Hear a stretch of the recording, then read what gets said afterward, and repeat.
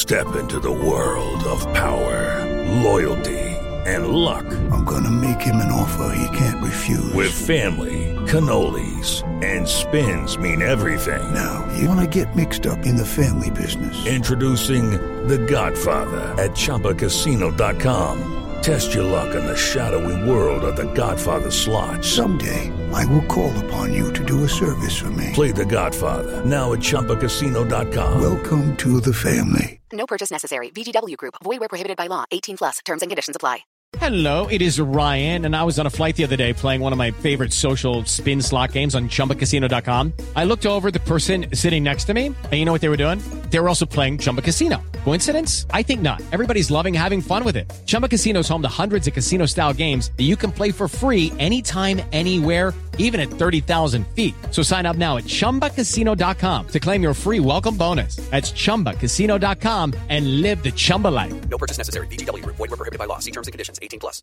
Hello, it is Ryan, and I was on a flight the other day playing one of my favorite social spin slot games on ChumbaCasino.com. I looked over at the person sitting next to me, and you know what they were doing? They were also playing Chumba Casino. Coincidence? I think not. Everybody's loving having fun with it. Chumba Casino is home to hundreds of casino-style games that you can play for free anytime, anywhere, even at 30,000 feet. So sign up now at ChumbaCasino.com to claim your free welcome bonus. That's ChumbaCasino.com and live the Chumba life. No purchase necessary. VGW Group. Void where prohibited by law. See terms and conditions. 18+.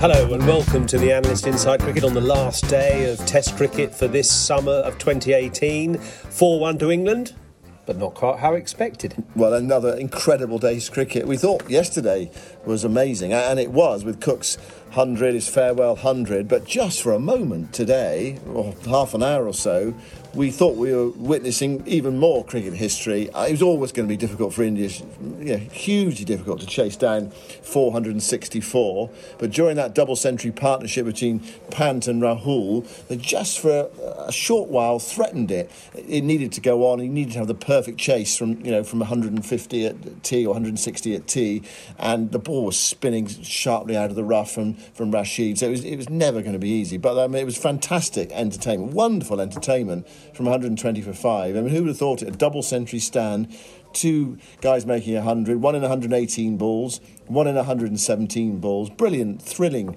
batting on the final day. And there must have been one or two worried England players out there. And, well, not least the captain, Alistair Cook. The captain, Joe Root, who's already declared once in Test cricket and lost the game. But ultimately, just a bit too difficult. That's why it's so difficult to chase 400 plus in a Test match. It was another potential record in a match of record-breaking achievements, because the highest run chase in a Test match, successful run chase, is 418. So 460 to win was never really on. And actually, England always had that potential recourse to leg spinner bowling into the rough, which in the end, of course, actually worked the oracle, and that got the wicket. But it was an interesting contrast when you go back to that partnership of Rahul, the opening batsman, and Pant. Rahul in particular, an opening batsman, such a contrast to the man who's retired from this game.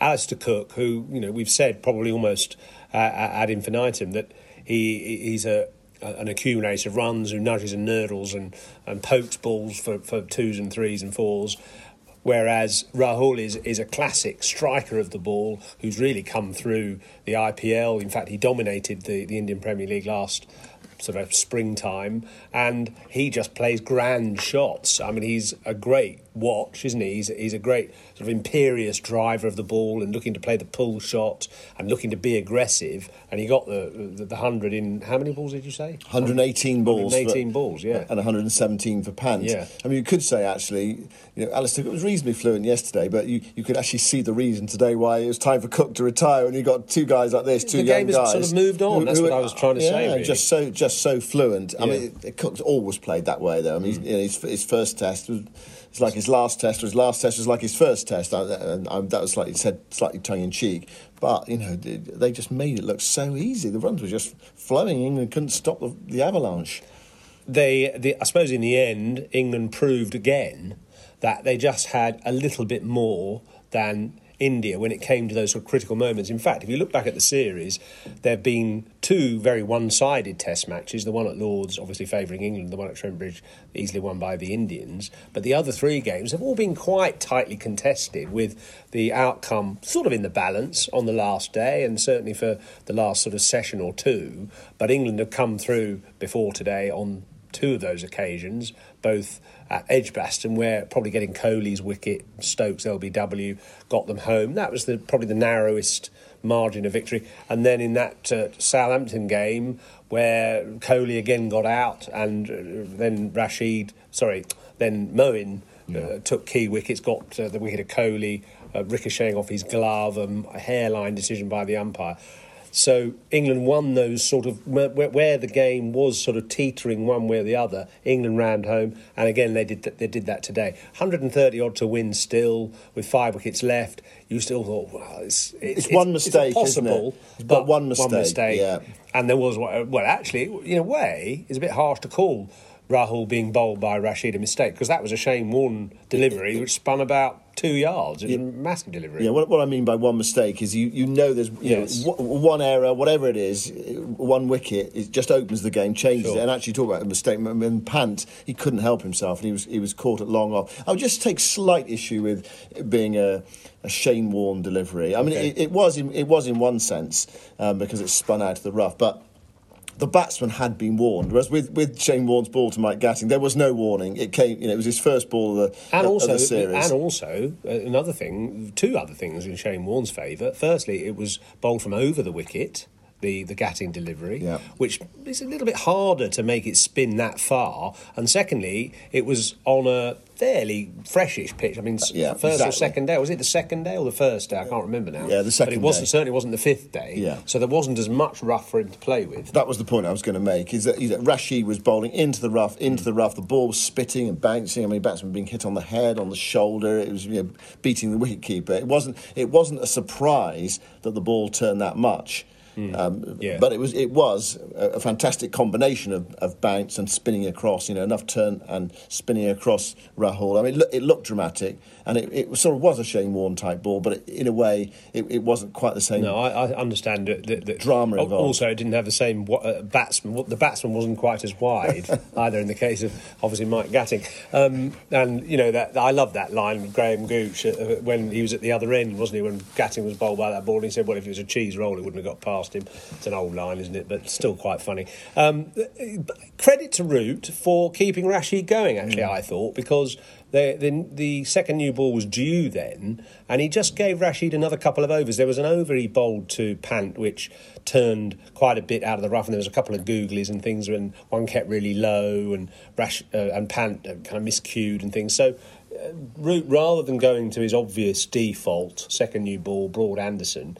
he kept Rashid going and Anderson with the old ball, and that was the wicket. In fact, 2 wickets. He got both Rahul and then Pant out. So good captaincy by Root there. And then we have the pièce de résistance in this game was Anderson getting that final wicket. It looked like it might not happen at one point, didn't it? But he just got it in the end. It was all written. It's taken us 6 minutes, actually, to discuss, to even mention the name Jimmy Anderson, who finished it off and went past Glenn McGrath. I mean, just a remarkable achievement by Jimmy Anderson. And the fact that I think the thing about him as well, I remember watching Glenn towards the end of his career, and he's a bit stiff. Glenn McGrath. Yeah, and he just looked a bit of a liability in the field. He was still a fine bowler. But Jimmy Jimmy is 36 and looks about 28, and he seems to be getting better. You look at his last 3 summers, 102 wickets at home at 15.8. I mean, those are incredible statistics for a 34 to 36-year-old. He's obviously been more successful at home than he has away. 368 wickets at 23 at home, 196 wickets at 32 away. And if you just compare that with Glenn McGrath, who took 289 wickets at home at 22, 274 wickets away at 20.81. Glenn, a better bowler away from home, a magnificent bowler. I mean, probably pound for pound a better bowler than Jimmy. Even Well, though I wouldn't say... Wouldn't you say that? Even though no, Jimmy's gone past him, but do you think Glenn just a fraction better bowler? No, I wouldn't actually. I Really? would say. Well, I would say Anderson is a more skillful bowler. I think the reason why I think Jimmy is a better bowler is because he can make the ball move in the air as well as off the pitch, whereas McGrath basically just relied on line and length and his height and long levers to get the ball to I mean, he moved the ball off the seam, certainly, but he didn't really know which way it was going. Bowling with the Kookaburra ball, though? Yeah, I suppose. I mean, that's a good point. Bowling with the Kookaburra ball. But I think the thing with McGrath is because he's a line bowler, he has more control. You don't know on a day-to-day basis as a swing bowler, which Anderson is, whether the ball is going to swing or not, what condition the ball is in. You are more reliant on... Well, it's certainly early in his career, it was more reliant on a ball which was in good condition, whereas I think latterly he's learned other skills which have enabled him to be effective in non-swinging conditions. Now, obviously McGrath was very consistent throughout his career, but he never had to worry about whether the ball was swinging or not. He just bowled the same length day in day out. He was a machine. He was robotic. Yeah. He was sort of metronomic in his accuracy, which is a fantastic accolade. But actually, for pure bowling artistry, Anderson's better for me. Well, he's a fantastic bowler to watch, Jimmy Anderson, and so skillful. For me, Glenn, just a little bit better. Okay. If you were... I suppose you could ask, it might be a question, who would you rather face? Or who would you not like to face out of those two? McGrath would give you absolutely nothing and would probably get you out, whereas Anderson might give you a little bit more, but might also bowl the unplayable delivery. More likely to bowl an unplayable delivery. McGrath would just work you over and get you out in a different sort of way. Yeah, but clearly both fabulous bowlers, absolutely fabulous. I mean, in a way, it seems unfair to sort of say which one is better than the other. You should just celebrate both their careers because they were both wonderful bowlers, and well, they both were wonderful bowlers. Jimmy Anderson, Alistair Cook's gone, but Jimmy Anderson shows no signs of wanting to go. I was watching him actually play football this morning before play, and he was galloping up and down. This is my point about Glenn, comparing Glenn physically with Jimmy Anderson. You know, Anderson's now bowled. That was his 31,500th ball for England. McGrath did the 563 wickets in about 29,500 balls. So, in actual fact, it took 2,000 balls less out of McGrath to get those wickets. But Anderson, he runs around as a footballer or in the field like a gazelle. So I can see him getting 600 wickets. He could overtake Kumble, which is 619. Yeah, and Anderson today... 13.3 overs, 9 maidens, 1 for 12 in his second spell. Wow. Amazing. Yeah, I mean, his consistency is incredible.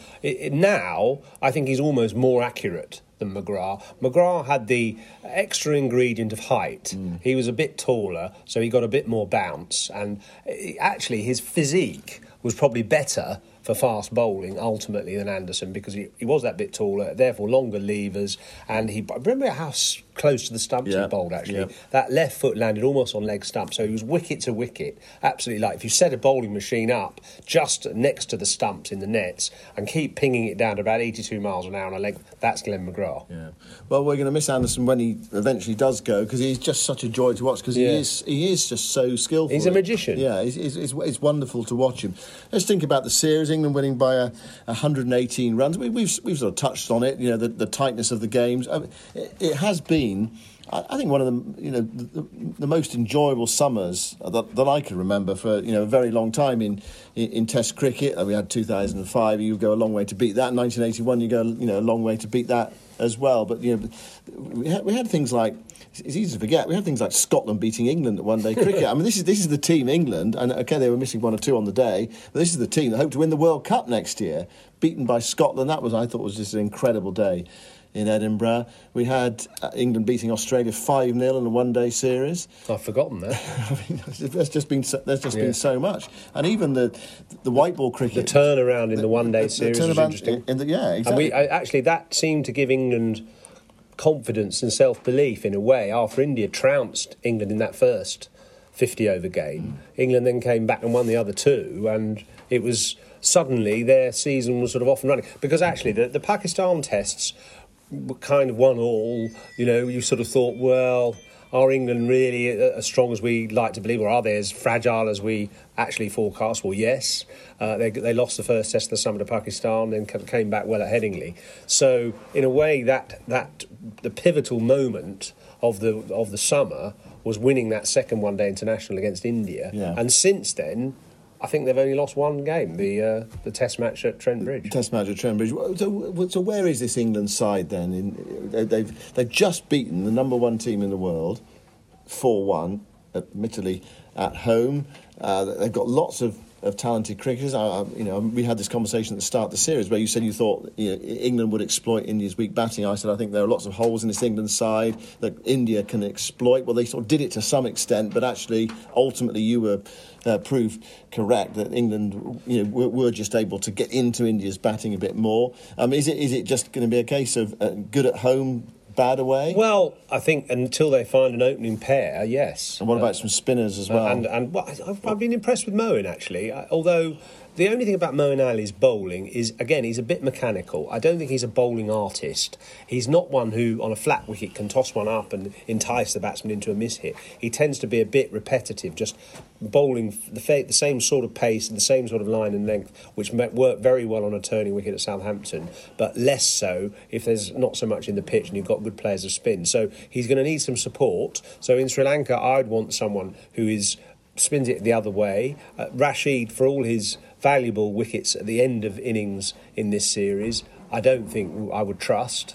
He's a luxury, Rashid. So I would be more inclined to bowl somebody like Jack Leach, to have somebody like Jack Leach who is a bit more consistent and spins the ball away from the bat, in contrast to Moeen Ali. And then they've got to find an opening pair, because otherwise there's no proper opening pair, there's no stability. And that's what England's problem has been all summer. Do you not think that the fact that because England got so many all-rounders that they could actually, in a test match, quite comfortably have three spinners in Sri Lanka? They could play Rashid, Moeen's going to go up the order anyway, and Jack Leach comes in for a pace bowler. It might be Stuart Broad. There is talk, actually, isn't there, of Anderson playing one half of the winter and perhaps Broad playing the other. So you would have Anderson and Wokes, or Sam Curran, I think, would be good in overseas conditions, foreign conditions. He was named man of the series. It's going to be fascinating to see how Curran gets on say, Sri Lanka pitches. I think he'll be good. In fact, you've said this before. Chaminda Vaas, he's a similar sort of bowler to Chaminda Vaas, and he'll get the ball to snake through low. I think the pitches in Sri Lanka are going to be snake pits, so they'll be turning a lot, but they'll also grip and keep low for the seamer. So somebody like Curran, maybe round the wicket, bowling at the pads, will be effective. The sort of low, skiddy bowlers are actually quite good in the subcontinent, whereas the taller ones who try to get the ball to seam, like Broad, are not that effective. So actually, you could see an England attack in Sri Lanka of Anderson, Curran and Stokes. Yeah. Pace. Stokes, yeah. And then the three spinners, Rashid, Moeen Ali and Jack Leach. So really, Jack Leach comes in for Broad from this team, say, and then you need to find an opener. Yeah. I mean, it looks as if Keaton Jennings is going to keep his spot. So would you be that surprised if England's test team, the first test, is Burns and Leach in for Broad and Cook? I wouldn't be that surprised, and I don't think that's a bad side. I do worry about Keaton Jennings as a long-term option. I mean, I have to hand it to Keaton. He walked up to all of us this morning on the pitch and, hello, how are you? We've been slagging him off in the media, and clearly he doesn't read it. Thank God. Well, not just slagging him off, just kind of saying he can't play too well. He's not very good, and he fronts up with a beaming smile and a jolly sort of good morning. I saw him joshing in the nets with Farbrace, and they all absolutely love him. And his enthusiasm, he's dashing around the field and getting involved in the football, even though it's not his natural sport. And he's a fantastic character who, unfortunately, just can't get a run and can't catch at the moment either. And I think in Sri Lanka, he might be okay, because it's mainly spinning pitches and spinning bowlers. But against good seamers, I just worry that he's a walking wicket. What about Rishabh Pant, a young emerging star? Well, how good do you think he can be? He made a dashing 100 today, 114. That was a hot-headed dismissal. I think he's a phenomenal player. I mean, he could be. I did say this at the time when he first played at Trent Bridge, and I was sort of slightly ridiculed, and I said he could be an Adam Gilchrist. And I really think that, because I know that he's left-handed a bit like Gilchrist, but he's just got that panache, that dangerous style of getting on top of the bowlers very quickly, difficult to bowl out. Joe Root, after the match today, called him dangerous, a dangerous player. Absolutely he is. He can take the game away from you in a jiffy. I'm not sure that he's that good a keeper at the moment. He's had a real challenge this summer, keeping to bowlers going round and over the wicket, swinging the ball both ways. I'd like to measure the distance that he's had to travel from one side to the other when the ball is either angled from wide on round the wicket to over the wicket. He's probably had to cover from fourth slip on one side to fourth slip on the other side, almost, in the diving that he's had to do. There have been a hell of a lot of byes. Actually, someone should work out, maybe us, we should work out how many byes have been conceded, or how many extras have been conceded by India, because that will be a telling number of runs given away, which in one or two tight games could have been crucial. India head off to, firstly, the Asia Cup, and then, of course, ultimately, the fascinating series against Australia down under, which will be a real test of India's strength away from home. They're still the number one team in the world at the moment, but certainly if they lose to Australia, they won't be. Yeah, they want to prove something, that they can win. Which they've never done, have they? It's alien conditions. What I mean by that is not some continental conditions. I mean in the likes of England or South Africa or Australia, and they have not won a Test series in Australia. Just one other thing to talk about before we go, and that is that the new Cricketer magazine is out this week. And we actually created a magazine this month that we thought would sort of reflect the great moments, or the greatest moment ever at the Oval in Test cricket, which of course isn't Alistair Cook's retirement or Jimmy Anderson attaining the world record for a pace bowler. It's that great D'Oliveira performance, Basil D'Oliveira, in 1968, 50 years ago, when he made that amazing 158 in an Ashes Test match to level the series 1-1, was then, of course, after some uncertainty and people dropping out, he was picked in the England tour to tour South Africa that winter. The South Africans refused to accept him, and then, of course, the rest is history. South Africa were then excluded from world sport for 34 years. And in a way, D'Oliveira's performance was sort of almost actually brought about the end of apartheid in a kind of roundabout sort of way. So we thought that we picked on that as a sort of amazing recollection of 50 years ago here at the Oval, which has an incredible habit of producing memorable moments and famous retirements. Well, yeah, absolutely. You go back to, obviously, 1948 and Don Bradman, Alistair Cook. There was that. I mean, talk about Cook. Yeah. Where you can't not talk about Peterson. Peterson on the last day here in 2005, which was, again, one of those great moments of cricket. Just that phenomenal innings on the final day, which sealed England's Ashes victory. It's wonderful. It always feels a bit melancholic at the end of the season. You associate the Oval with the end of the season and the last Test match. And we've got to wait. Well, we've only got to wait a couple of months for more Test cricket and about a month for more international cricket. But for the home season, it's a long old wait and it's a dark old winter. Well, it is, but don't forget there's still a few days to go of the county championship. Surrey close to sealing the title there, and there'll be other games of interest to try and secure promotion or avoid relegation. We'll be looking at those next Monday. We'll also be looking back at the T20 finals day, the Vitality Blast T20 finals day, and on Sunday it's the National Village Cup final at Lords as well. So there's lots of things we can review this time next week, and of course there's that magazine to purchase as well. And if you go to www.thecricketer.com/podcast, you can get a 20% subscription rate off the subscription of the Cricketer magazine. So look out for that, and we'll talk to you on Monday next week. Yeah, well, the cricket has stopped for now, the Test cricket, but it keeps on going, and will keep on going for the winter as well. Thanks for listening.